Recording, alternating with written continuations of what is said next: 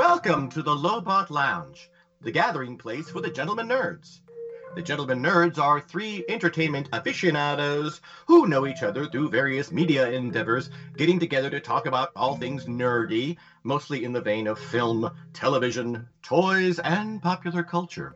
Many topics are discussed, so please be warned, there are the potential for many spoilers. If you like what you hear, you can listen to past shows on iTunes or on our website, thegentlemennerds.com. And now, enjoy this show.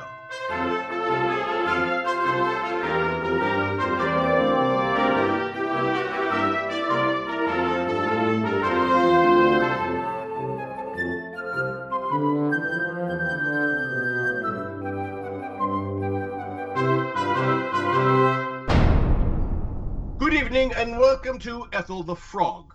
Tonight on Ethel the Frog, we examine the cultural significance of the exciting world of pro soccer.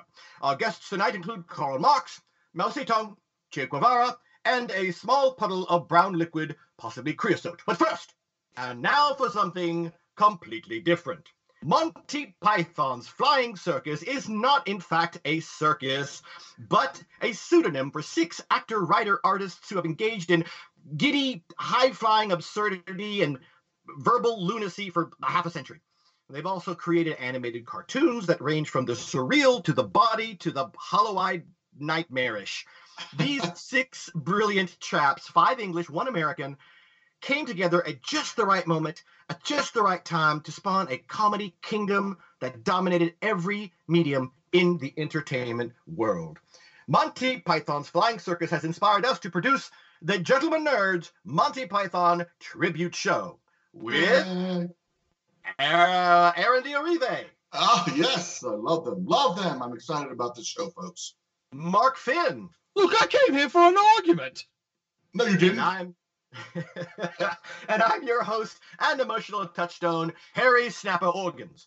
Welcome to the Lobot Lounge and the Gentlemen Nerds. You know boy.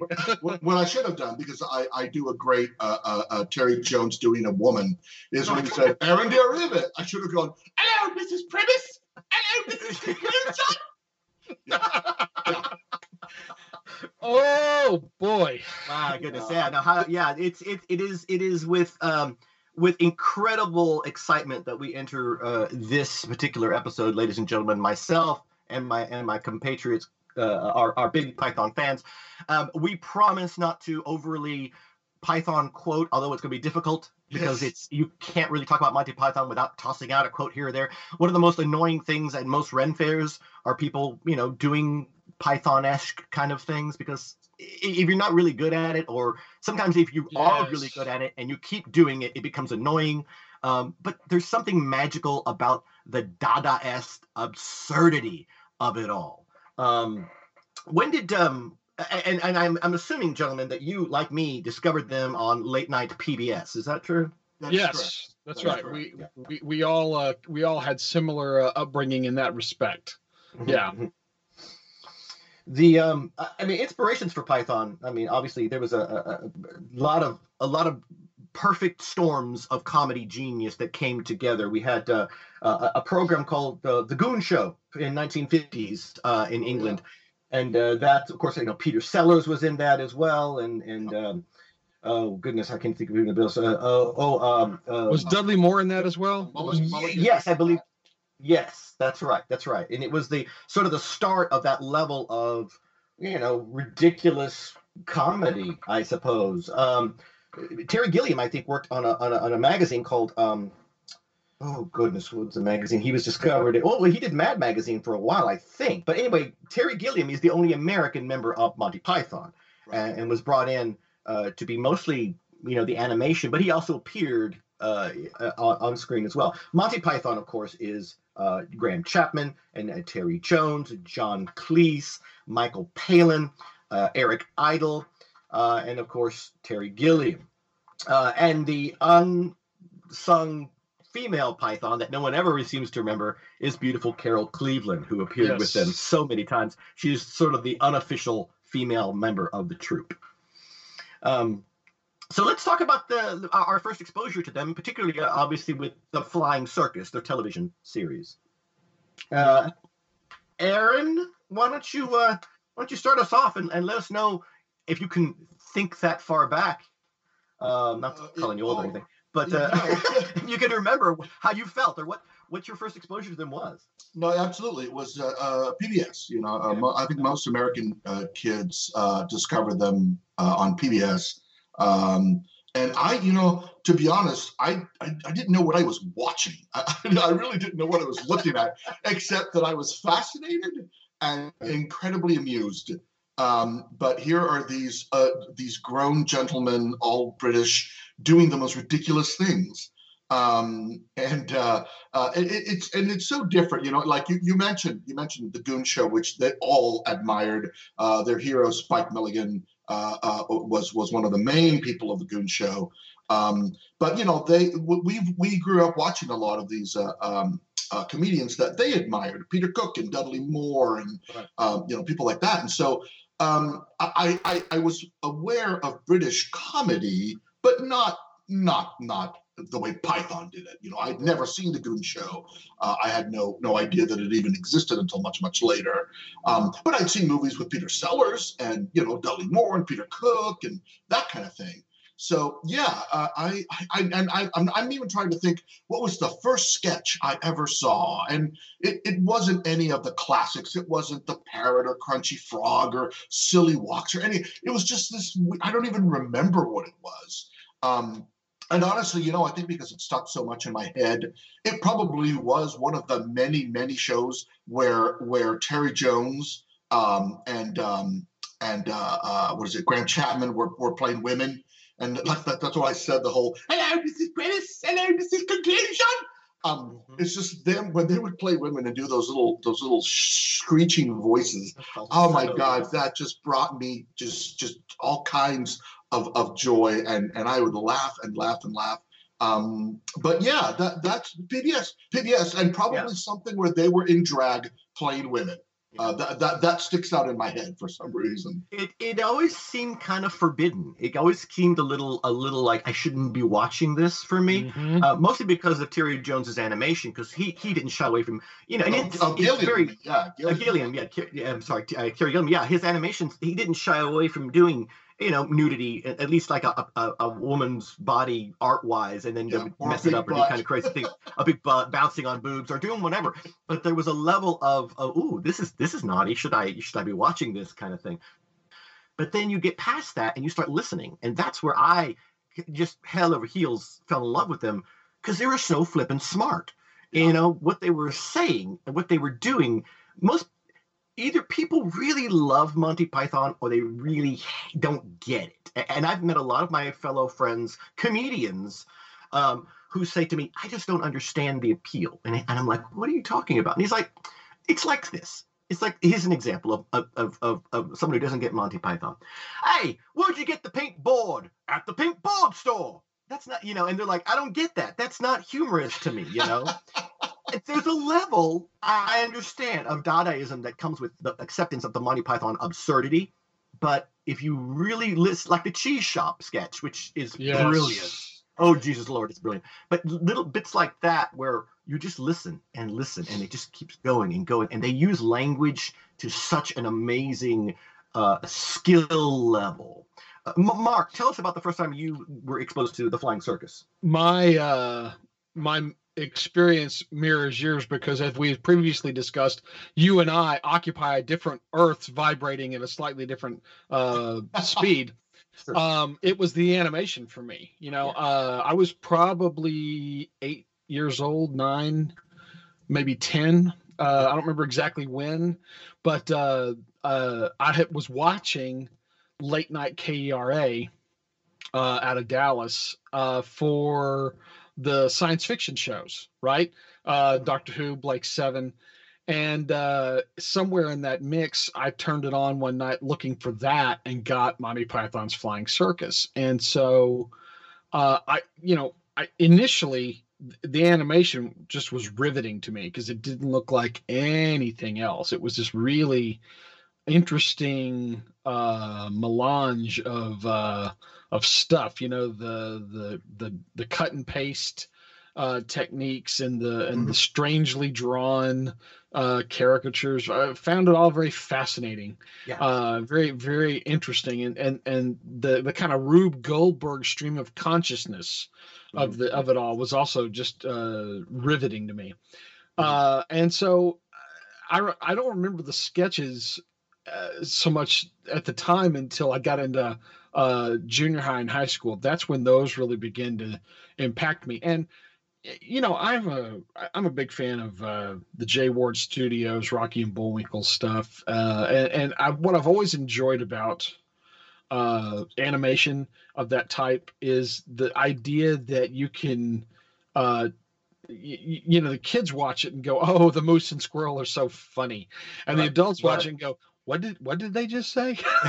Exactly. And that's Monty Python for me in a nutshell. You know, it's oh, look, they're dressed in silly costumes and hitting each other with a fish. That's great. Wait a minute. Why are the philosophers playing soccer? You know. And so that's where I think a lot of people miss the boat when they talk about Python, because for every sketch you can point to where it is a sort of an exercise in Dadaism, you can point to another sketch that is bitingly acerbic social satire. Yeah. They didn't do the same thing from show to show. And sure, a lot of it was cheeky. A lot of it was just them being, oh, what can we get away with? Yes. But then there was some of it that was a really interesting sort of lighthearted dive down into things like, you know, our increasingly bureaucratized world circa 1970s, you know. That stuff was great. John Cleese would talk about he's one of the greatest, you know, comedians and thinkers, in my opinion, of our current world. He reflects back on Monty Python very fondly, but you know, obviously there's a tongue-in-cheek sort of a representation of what they used to do. He said most of the sketches with heavy abuse were Graham's and mine. Anything that started with a slow pan across a countryside and impressive music was Mike and Terry's, and anything that got utterly involved with words and disappeared up any personal orifice was Eric's. So they all took, you know, they all contributed, they all wrote together. They didn't have, when they pitched it to BBC, all they had was, hey, we got some sketches and we've got some linking animations to kind of make the sketches flow together. And of course, you know, BBC didn't really have a whole lot to run, so they said sure. And they all had to come up with a name. And I love the list of names that they thought of but never actually used. Some of the most memorable ones were Bun, Whack-It, Buzzard, Stubble, and Boot, a horse, a spoon, and a bucket. By the way, these are all excellent names for pubs. I just want to point that out. All excellent names for pubs. You'll love this. Owl stretching time. This is a toad elevating moment. And possibly my favorite potential Monty Python name, Vaseline Review. Wow. You know what? It's a shame they didn't go with the Japanese name for their show, which was the Gay Dragon Boys Show. Absolutely true. The Gay Dragon Boys Show. Oh my Lord. That's kind of genius, actually. Yeah. Yes. The network kind of shrugged their shoulders and were like, okay, whatever. You know, they didn't know what to make of it. And at first, I think that they tried to shoot this before a live audience, and the live audience just sat there and stared at them, and they didn't quite get it. So,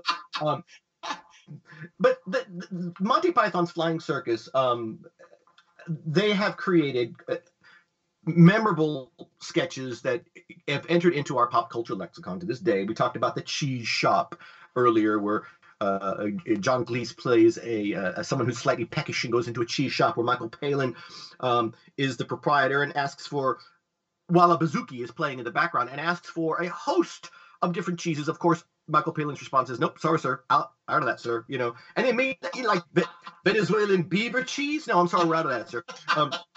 And he goes to this litany, yay, National Cheese Emporium, and he goes through this litany of cheese, and he had no cheese. I'm sorry, sir, the cat's eating it. You know, they've got this amazing list of cheese. And at the end, Cleese just says, "Look, I'm going to ask you one more time, and if you tell me there is no cheese, I will shoot you in the head." And the customer asks the question. Michael Palin says, "Sorry, sir." And then Cleese shoots him in the head, turns to the camera and says, "What a senseless waste of human life." And he puts a cowboy hat on and rides off into the distance. That's the gist of it, you know?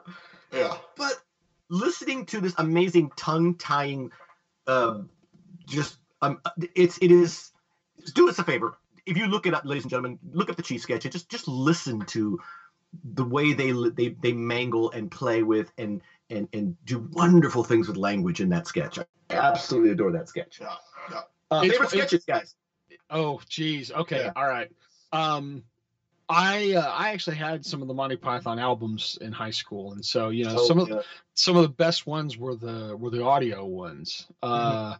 And I have to say that if we're going to go ahead and accept the classics, right? Yes, Argument sketch, poor sketch, dead parrot. The one that still to this day just kills me is sort of the cousin of the cheese shop, and that's the bookshop. It's the setup is very similar. Customer comes in, and it's Cleese, of course, as the put upon proprietor of the bookstore, right? Because no one does that character like better than John Cleese. And somebody comes in and basically asks, "I'm looking for a book." He says, "What are you looking for?" He says, "It's a copy of 30 Days in the Semi-Can Desert with the Duchess of Kent by A.E.J. Eliot, OBE." And he says, "Well, I don't know the book." He says, "Never mind. How about 101 Ways to Start a Fight?" He says, "By some Irish gentleman whose name eludes me." "Well, I don't know the book." Sorry. He says, "What about David Copperfield?" "Ah, yes. Dickens." "No." "I beg your pardon?" "No, Edmund Wells." "I think you'll find Charles Dickens wrote David Copperfield, sir." "No. David Copperfield, Charles Dickens wrote David Copperfield with 2 P's. This is David Copperfield with 1 P by Edmund Wells." David Copperfield with 1 P by Edmund Wells? Yes. Funny, you've got a lot of books here. Yes, sorry, we don't have David Copperfield with 1 P by Edmund Wells. And then, and of course, as you can imagine, it goes straight downhill from there. Yeah. Oh yeah. It is. I laughed so hard. Of course, at the time, I had just gotten a job at a bookstore.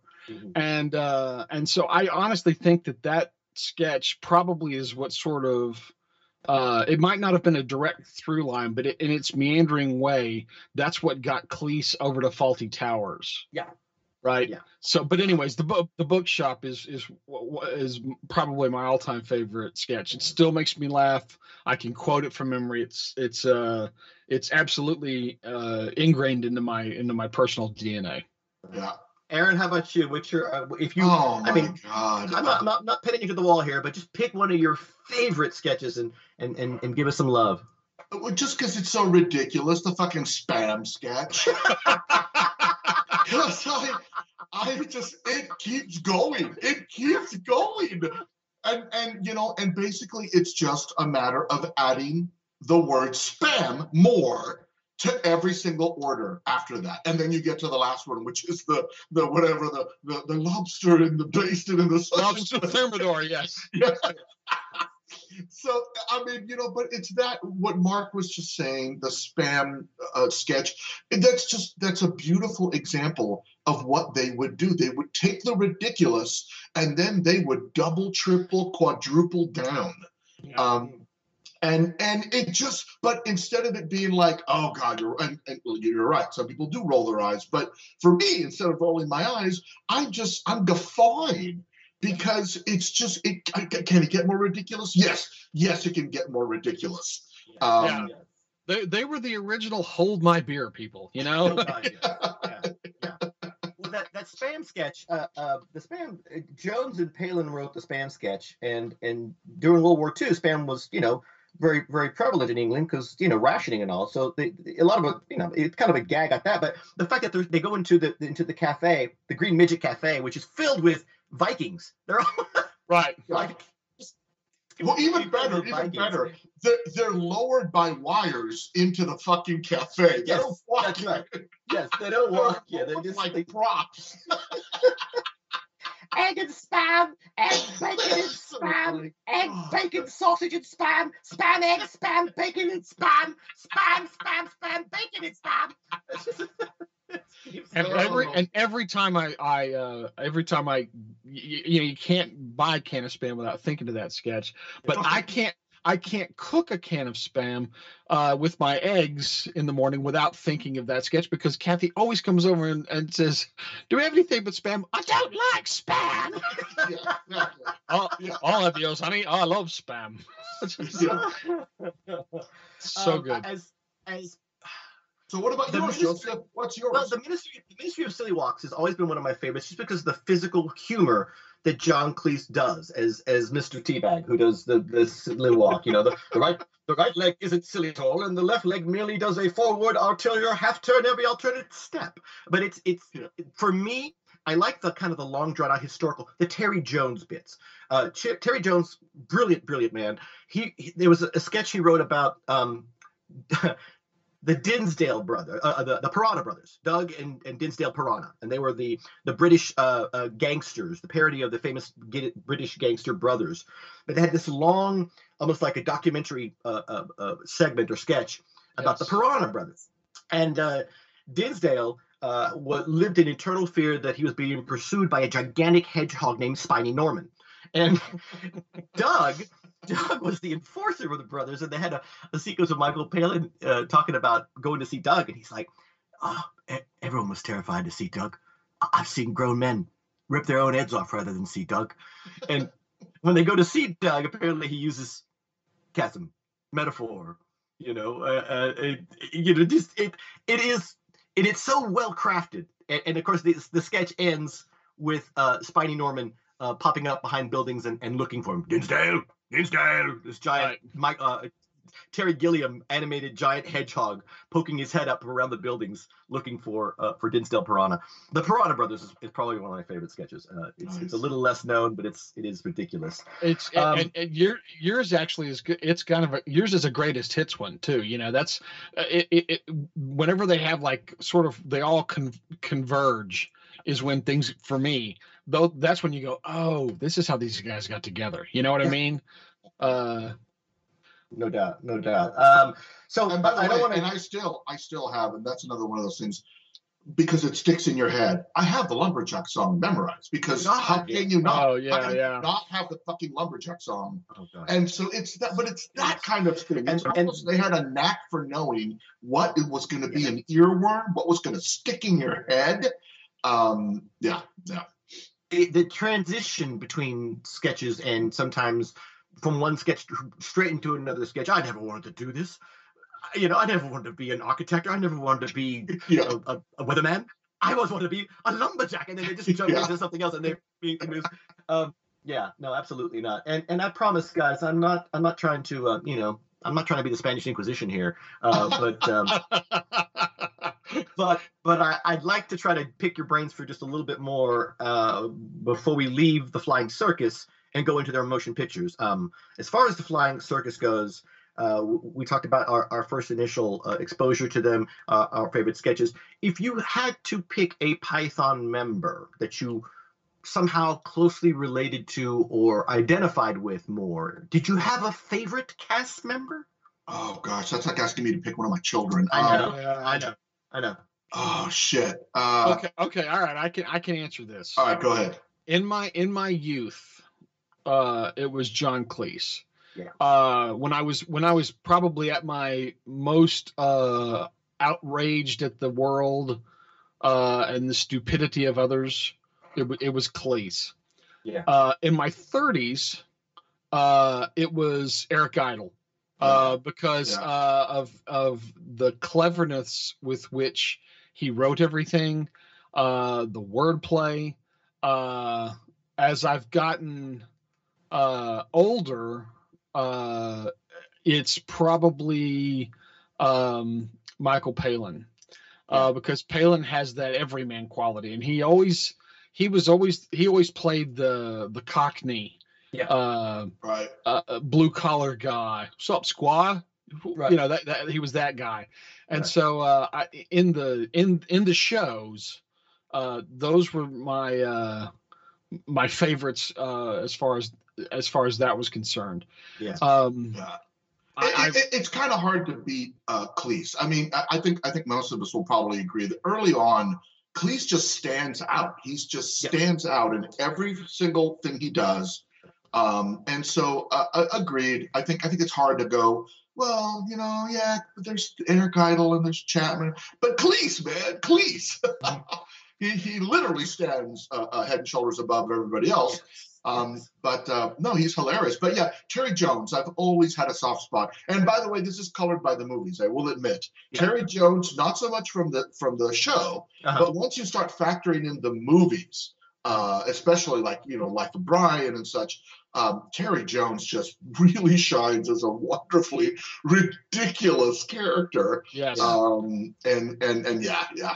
Yeah, Terry has always been mine as well, Aaron, and no surprise there, brother. But you know, there's something about him that I felt a kinship to. Being myself in sketch comedy troupes for years and years and years, improvisational sketch comedies, I was always kind of taking those roles that I would assume Terry Jones would have taken. Those Right. my stature, my set in the troupe. I always felt that somehow there was a kinship between Terry and I always loved. I loved it when he would go completely off the rails, but he also an amazing intelligence and thoughtfulness in his writing, even when he was doing ridiculously silly things. Yeah, Terry Jones. In fact, we're recording this on February 9th, 2020.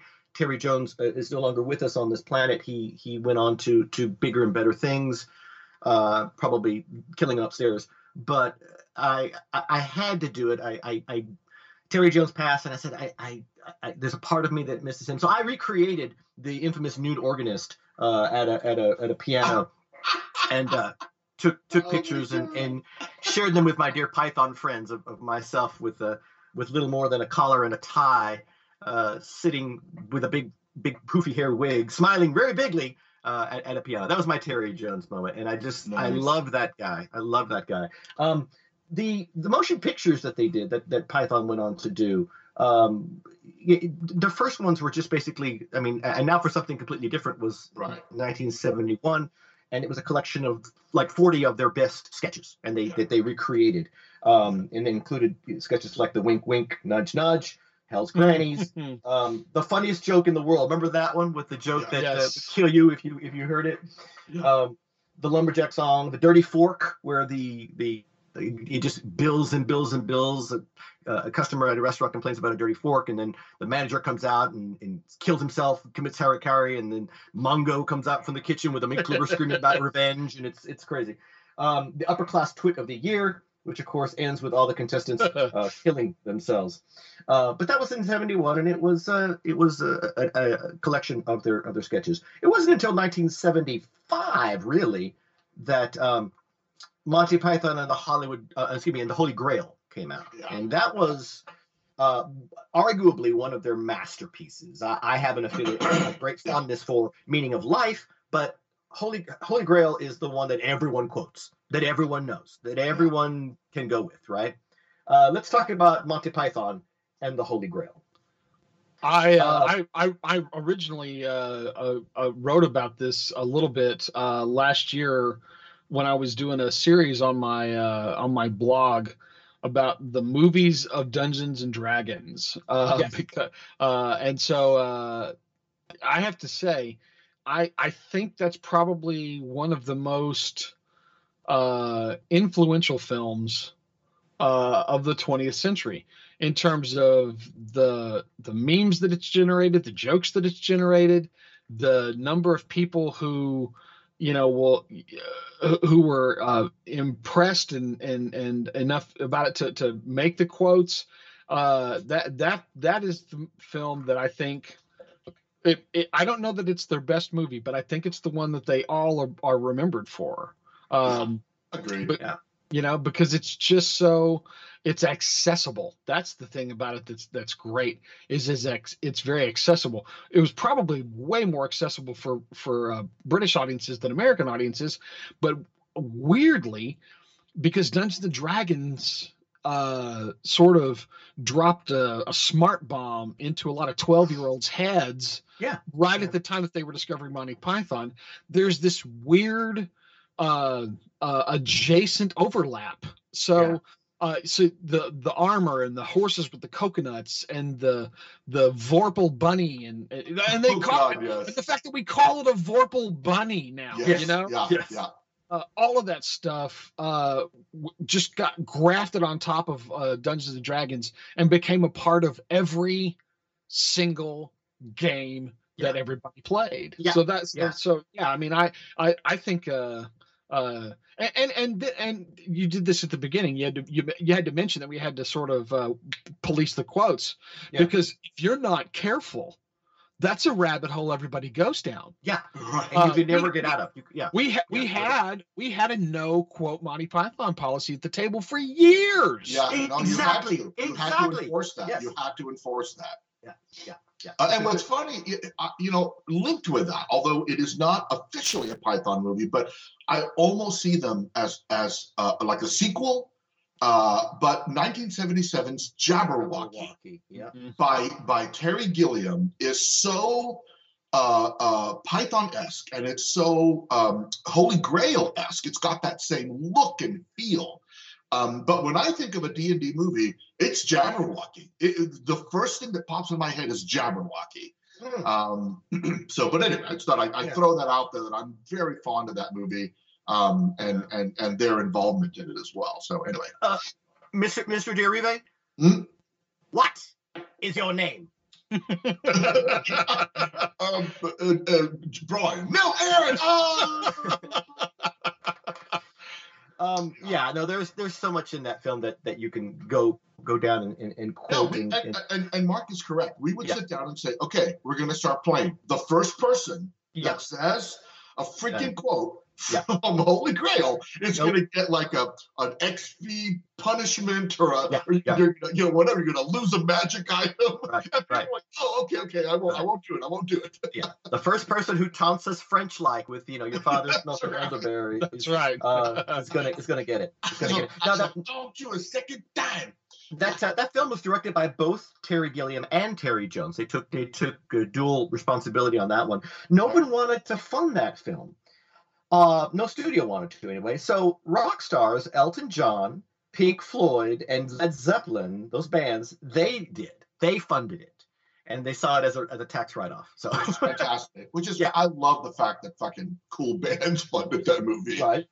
But not just cool bands, but one of the bands that sang about Mordor and Gollum, for crying out loud. Exactly. They knew what they were doing. That is pop culture disappearing up its own asshole. It truly is. It truly is. And is that, come to think of it, is that, because it was directed by Gilliam and Jones, is that Gilliam's first movie? Yes. Yes. There we go. It really is. That's what launched him. Yeah. The Terry Gilliam, of course, who has become one of our most respected directors, if not a little temperamental, but certainly respected. His origins, of course, in that area. I'm gonna go ahead and move past Grail before I start quoting the Book of Armaments and the Holy Hand Grenade, and moving on to 1979's. 4 is right out. 3. Yeah. Sorry, folks. Sorry. Yeah, I know. I just lost a magic item. I know. It's tough. You can't get me. Monty Python's Life of Brian in 1979, which was condemned by the Roman Catholic Church. Yay! To say, the parody of it all. But again, Terry Jones as Brian's mother, having one of the greatest quotes ever. He's not the Messiah. He's a very naughty boy. In that film. There is, I think that's their funniest movie. I think that's the one they stuck the landing on. I would agree with that, actually. Life of Brian it feels the most complete. It feels like it is from beginning to end, they knew exactly what they were doing and they delivered. Which and again, and directed by Terry Jones. I'm disappointed that Terry Jones actually didn't go on to a similar career like Gilliam, because actually, if this was a sample of his work, I think he was a great director. But no, Life of Brian, and mind you, I came from a very religious family. We were raised Catholic. We converted to Mormonism. And if there's anybody that you can find that's more crazy about Jesus than Catholics, it's Mormons. Yeah. And so to watch this as almost like it was a blasphemy. It was a blasphemy that you're watching this. Yeah. I loved it. Well, they didn't. After the somewhat success of Holy Grail, they were hounded as to what their next film's going to be. Python, what are you going to do? What are you guys going to do? What are you guys going to do? And it was Eric Idle who joked and said, "Oh, fine, we're doing Jesus Christ, Lust for Glory." That's the name of the film. And they all thought it was funny, but then they all agreed that Jesus wasn't really a subject that they could tackle. In Idle's words, not funny, but very decent. So I create the story of the mistaken Messiah who happens to have been born in a stable next to Jesus, and is mistaken as the Messiah, Brian, who joins the anti-Roman movement, the People's Front of Judea, and it tries. Wait, I thought it was the People's Judean Front. No, oh no, I'm confused. We wouldn't have anything to do with those people. The splitters. Yeah. Blessed are the cheesemakers. All right. The yeah. And just this ardent group of followers that like, and it's so telling, and it's such a biting parody of religion and how that gets blown out of proportion. Oh my God, this sandal's amazing. I'm going to worship this sandal, because he touched it or whatever. I could see where organized religions probably didn't care for that sort of thing, because it pointed out their own hypocrisies and weaknesses. But I thought it was done as a practicing Catholic. I find it incredibly entertaining and not offensive at all. In fact, I think it's very important to watch. They don't make fun of Jesus at all. Right. They don't. It's a completely separate story. But now, mind you, whereas they're not making fun of Jesus, they're making fun of everything that many Jesus worshipers do. Absolutely. And so that's what is offending people. Yeah. Not really that they're making fun of the Messiah. No, they're making fun of people's reaction to a Messiah. Well, again, going back to Eric Idle, not very funny, very decent person, that Jesus, not very funny. So we're not going to touch him, and they shouldn't. And because making fun of his followers is so much easier and so much better, specifically the ones that get it wrong. It's the ones that misinterpret willfully or otherwise. That the ones that feel the sting of the ironic bite. Oh my God! They should sit down every televangelist currently and every fanatic follower of you know who, and show them this movie, because today it has extreme relevance. Very much so. And Terry Jones said it isn't blasphemous because it doesn't touch on belief at all. It's heretical because it touches on dogma and the interpretation of belief rather than belief itself. That's correct. That's the magic of that film. That's how that works. That's correct. George Harrison, who was a big fan of Monty Python, he basically funded this movie himself, the entire thing. Handmade Films fully financed this film. And it was shot in Tunisia on leftover sets from Jesus of Nazareth from 1977. I love the fact that they walked on the same sets and stuff, and did that film. Very entertaining.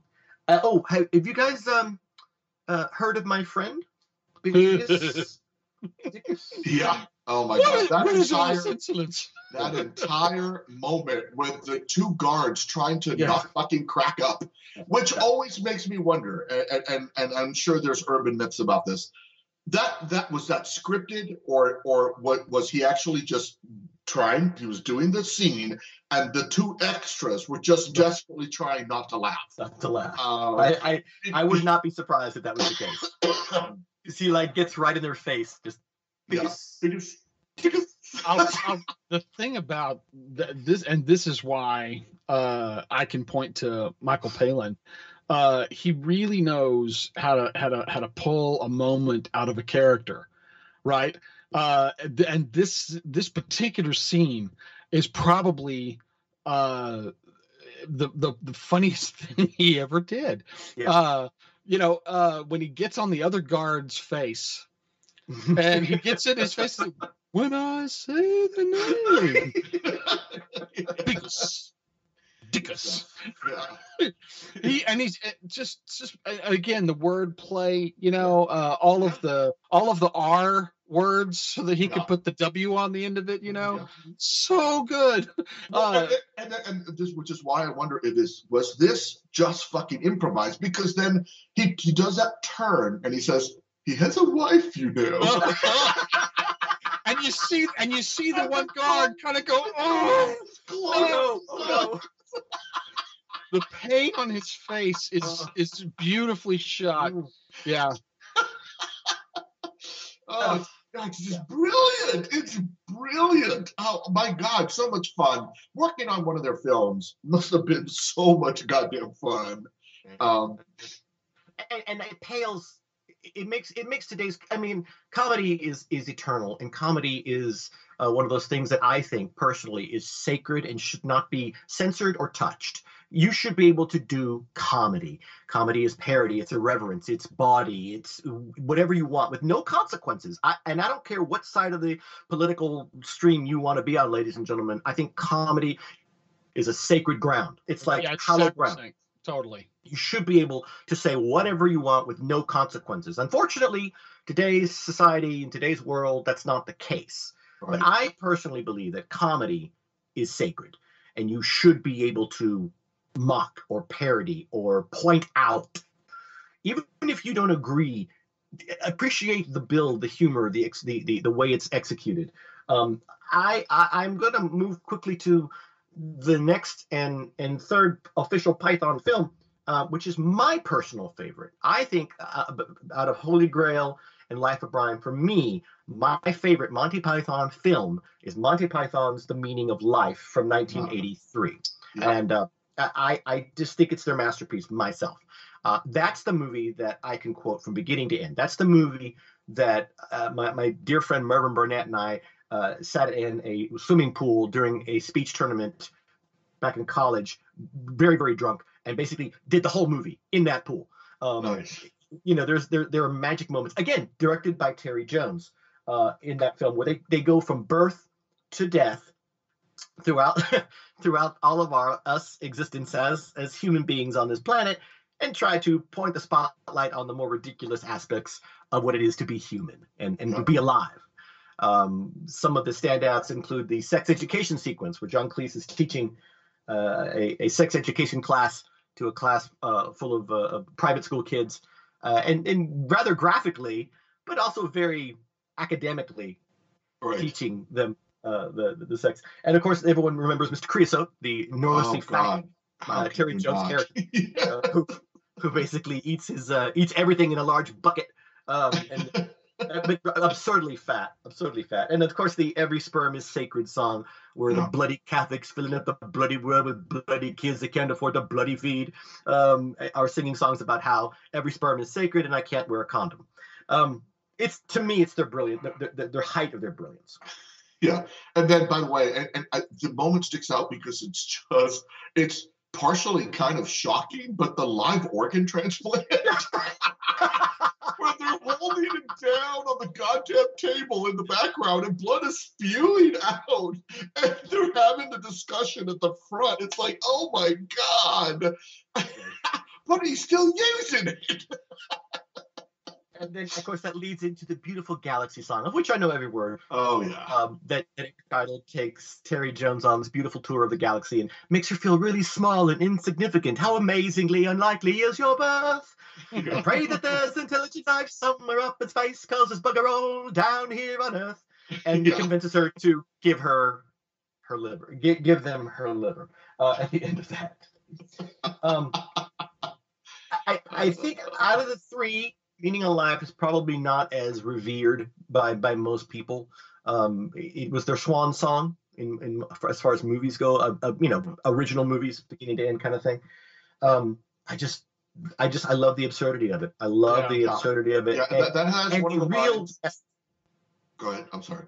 And the real message too about about what it means to be alive and taking things for granted. And at the end, when all the characters from the entire film who have been killed or died in horrible ways show up in heaven, and Graham Chapman sings "It's Christmas in Heaven," it puts a smile on my face. It makes me warm and happy. I love the fact that heaven is like a nightclub. Yes. They're all singing and having a good time. In heaven. Yeah. And that has, by the way, one of the lines that we continue to use to this day, and I don't even know fucking why, but the whole, it went, what am I to do? What? Oh, yeah. What does that mean? What is going on here? It's in his trousers. Oh Lord! And Death, John Cleese as Death in that film has some of the great lines too, where he takes the entire dinner party with him, and because they all ate the salmon mousse that was bad. It was the salmon mousse. The canned salmon. I didn't have the mousse. Oh, you Americans, you always talk and talk, and you say, I just want to say this, and let me say something. Well, you're dead now, so shut up. Oh my God. Oh my God. Yeah. And of course, the meaning of life, Michael Palin reads at the end, opens up the envelope and reads the meaning of life. Try to be nice to people, avoid getting enormously fat, read a good book every now and then, get some walking in, and try to live together in peace and harmony with people of all creeds and nations. There you go. Meaning of life. Yeah. Oh, that's joyous. I think probably that's their most polished piece. Absolutely. It's the one that has the most it's the most like Monty Python in that it's got these vignettes, but it's stitched together in the best way, so you can really kind of see there's an evolution from and now for something completely different that goes to this. It's sort of the end is the beginning, in that regard. Very true. And everybody's on point. I think they had the biggest budget, or if not the biggest budget, they had the most technical acumen to make it look bigger than it was. Yes, absolutely. So that was that's the thing of it that I find so interesting is that. Even while all this was going on, and in the middle of this, they were doing the live shows and the record albums were coming out. Yes, they were still a cult phenomenon in that the higher ups still didn't get it. That was still who they were railing against, even though they'd kind of become older themselves. And it was still very much an underground / college / angry young man kind of a thing. So all of this was done on the backs of basically just a few people who had the vision to go, yep, we need more of this. Well, and I want to point the spotlight briefly on Eric Idle and his musicality that he brought to the troupe. Now, they all took turns singing, and they all wrote songs, and they all performed songs, but Eric Idle seemed to be the one that really focused on it. So much so that he became a Broadway writer and producer with some of the old stuff and brought things like Spamalot to Broadway to huge success. Monty Python Sings, the album, where they have a compilation of almost all their songs that they've ever done, is a joy. It's one of those albums that I listen to. Yes, folks, I said album. Sorry. Album. What's that? Okay, boomer. Right. What's an album? It's one of the albums that I listen to, and it always picks me up. I have it constantly on my digital device. I listen to it in the car whenever I'm feeling down. I always look on the bright side of life, which lifts me up every single time I hear it. It's funny. It's irreverent. Isn't it awfully nice to have a penis? Yes, it is. Yeah. Just they're so spot on, man. They're so spot on. Quickly, I want to go through the not quite official films. Now, Aaron mentioned Jabberwocky, which is not an official Monty Python film, but directed by Terry Gilliam. It had Michael Palin. It also had Terry Jones, Terry Gilliam. It's very Python-esque. including The Secret Policeman's Ball, another Python-esque, which had John Cleese in it. Time Bandits, also very Python-esque. Yellowbeard, which is the pirate parody film that had Graham Chapman. A Fish Called Wanda could arguably be Python-inspired, as well as Fierce Creatures from '97. Yeah. And of course, these are films that took the Python scepter, the blessing, if you will, and created their own insanities. And the influence is certainly there. We talked about Spamalot, and of course Terry Gilliam, his movies that he has done. There's always that freedom that I think when you watch Terry Gilliam, you feel. Everything from The Fisher King to what was the Don Quixote movie? Have you guys ever seen it? Did you guys see the Don Quixote movie that he did? Not the movie, but I saw the documentary of the cursed show. Yeah, right. The Imaginarium of Dr. Parnassus, or whatever, after Heath Ledger died. And, but this is a talent, and he honed that talent in the absurdity. Time Bandits probably is the most obvious one because of how many of the Python people are involved in it. Yeah, but I'd say both Jabberwocky and Time Bandits are so Python. I mean, they're so Python. Yeah. But I love Time Bandits. I think Time Bandits is a wonderful film, and I'm glad that it has the mark of Monty Python throughout the whole thing. Yeah, totally. John Cleese, of course, Fawlty Towers to even playing Q in James Bond movies, for heaven's sake. I mean, John Cleese he is a worldwide phenomenon. Everyone recognizes him, his voice, his humor. You can't deny his influence. Michael Palin had a wonderful series called Around the World with Michael Palin, I think it was called, where he would do travel and take you to different parts of the world. It was called I think it was called Around the World in 80 Days, right? That he did that. It was a documentary. Did you guys ever see that? No. I've seen some of the travel shows. He's really funny on that. Yeah. The real deep dive is Ripping Yarns. Oh yes. That's another very good one. Terry Jones, of course. He had a travel show. Didn't Terry Jones have a travel show? His show is more of a historical travel show because Terry Jones is very fascinated with medieval history and Roman history, right? And did a show called Absolutely Anything. Remember Eric the Viking? I think he was involved in that as well. Yes. Oh, I loved Eric the Viking. Yes. Tim McHenry screaming, "He said my father died of old age." Yeah. Absolutely Anything was 2015, and that was Robin Williams in his last film role. And it was the story of Neil Clark, played by Simon Pegg, who's given omnipotence by aliens seeking to determine whether humans have the impulse to do good or do bad. Every single Monty Python, those surviving Monty Python members at the time, lent their voices to that. So they're all in there, except, of course, Graham Chapman, who passed away.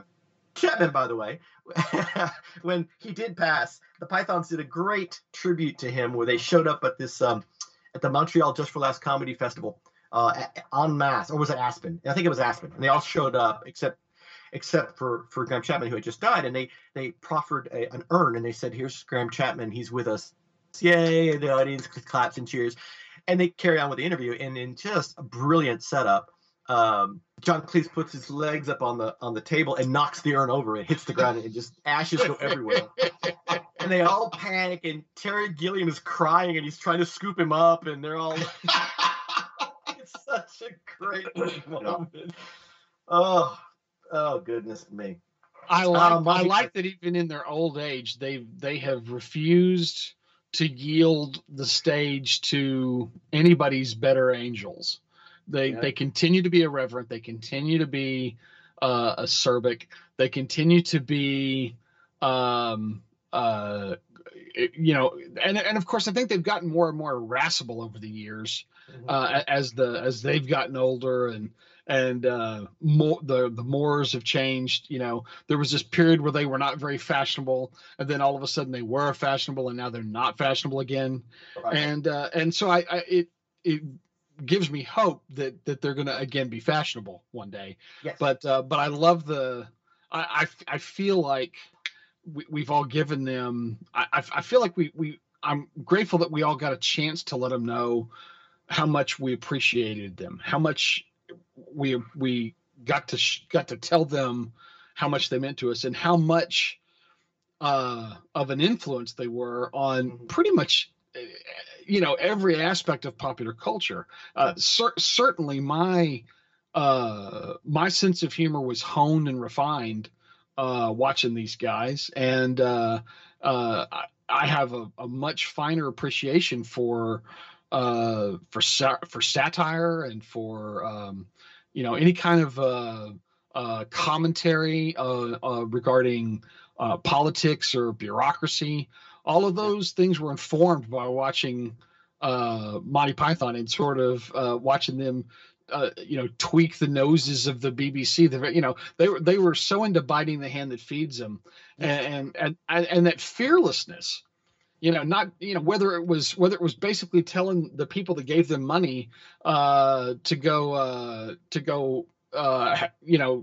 F themselves, or Terry Jones not being afraid to just be bare ass naked, covered up by a long beard and running around. I mean, the fearlessness that these guys all had, I think, was just marvelous. And I really more and more admire the people who are taking those risks, whether or not they're successful.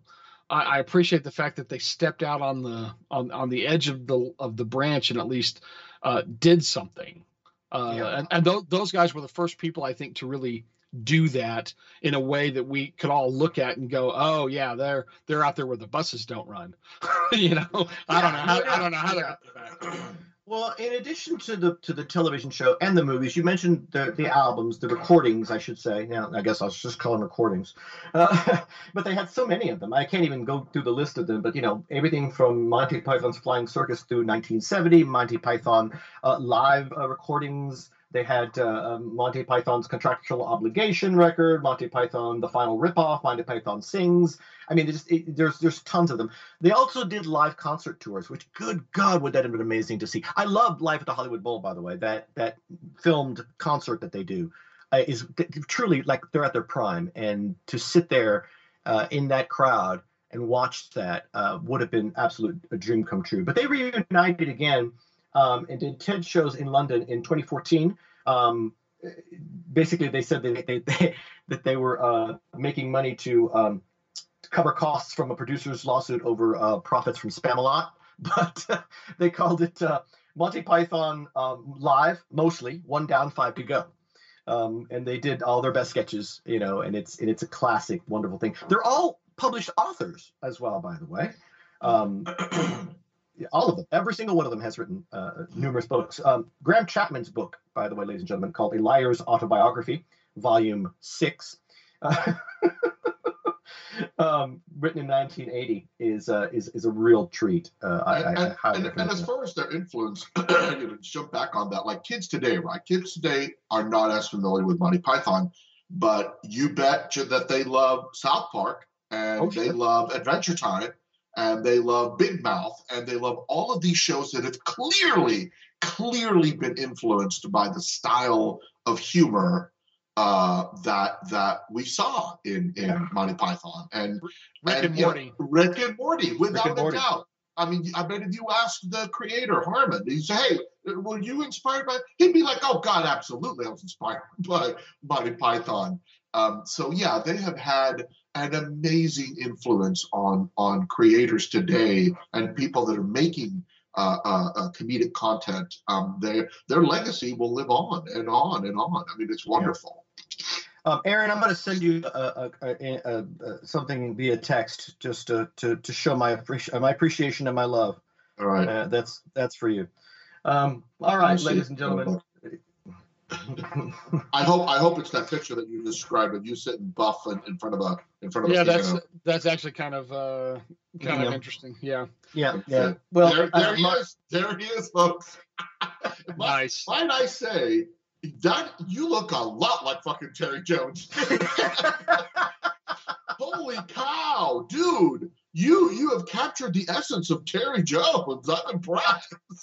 I don't have Mark Finn on my. Would you mind forwarding that to him? I'd like to share that with him as well. For no other reason that we're having this conversation. Absolutely. No, it's brilliant. It's brilliant. If I will say that for you young whippersnappers with your jazz records and your roller skates that don't know of the Python, a lot of the ancillary Python material is YouTubeable. Of course, there are streaming now. The shows are, and you can readily find the movies. But the contractual I forwarded that to you, Mark. Thank you. Monty Python's Contractual Obligation album is on YouTube, and you can listen to the bookshop sketch from that album.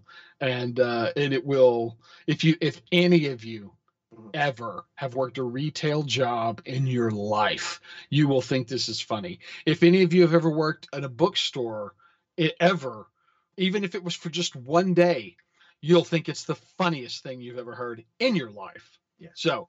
This is my promise to you and our gift to the world. It's not. Nice. It's but in that it's not my gift and you're not the world. But other than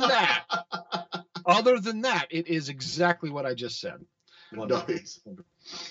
Well, I would encourage everybody who has not encountered Monty Python, though. My God, you must either be under 10 years old or have lived under a rock your entire life. But if you have not encountered Monty Python, watch any of the movies that we have talked about. You can find their shows on, I'm sure, all kinds of streaming services, and it is just worth it. It is moments of joy that you will watch and be so glad that you did. So yeah, let's keep the legacy of Python going. Ladies and gentlemen, there is no way we have said everything there is to say about Monty Python. There's just no way. We absolutely urge an appreciation, a continued and eternal appreciation for these 6 very brave, unique, brilliant performers, and that's what that is. That's comedy at its core. I'd like to quickly quote John Cleese before we jump into our closing credits. And John Cleese said, "A wonderful thing about true laughter is that it just destroys any kind of system of dividing people." And I really like that. I like the idea that we as humans, if we can laugh together, we can do anything together, ladies and gentlemen. And I think that's the important part here. The Gentlemen Nerds is a Cloak and Dagger production and is written by Aaron D'Arive, Mark Finn, Ben Gibbs, and Joseph Fotinos, with additional material provided by the Spanish Inquisition. Music composed and performed by the amazingly talented Ben Gibbs. Promotional material, logos, and the Gentlemen Nerds mascot, the Nameless One, created by artistic goddess Michelle Fitzpatrick. The Lobot Lounge bouncer is Maximilian, and our special guest bartender was Eric the Viking. Our executive producer is a fantastic cook and a man we all pray never gets superpowers, Aaron D'Arive. The series, Monty Python's Flying Circus, did not debut in the U.S. until after it had ended in Britain.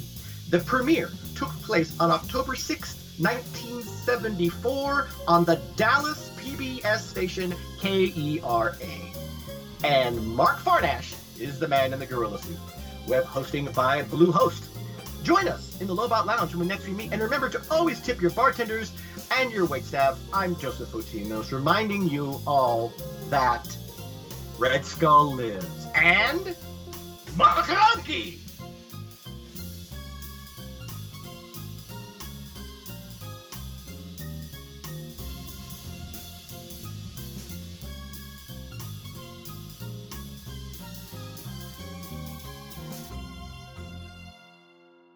Some of the things that they say in retrospect of what they used to do. Once again, John Cleese said, the idea that you have to be protected from any kind of uncomfortable emotion is what I absolutely do not subscribe to. Yeah. Eric Idle said, life is a comedy when watching and a tragedy when experiencing. I try to share anything I have. Yeah, that's great. Graham Chapman, we don't deliberately set out to offend unless we feel it's justified. You should change the name of the show from the Gentleman Nerds to Kittens To with a Heart Defect. Defect. Perfect. Oh my lord. Oh, Hello and welcome to Kittens with a Heart Defect. Yeah. In fact, I promise you, I'm going to use that in a sentence today. So.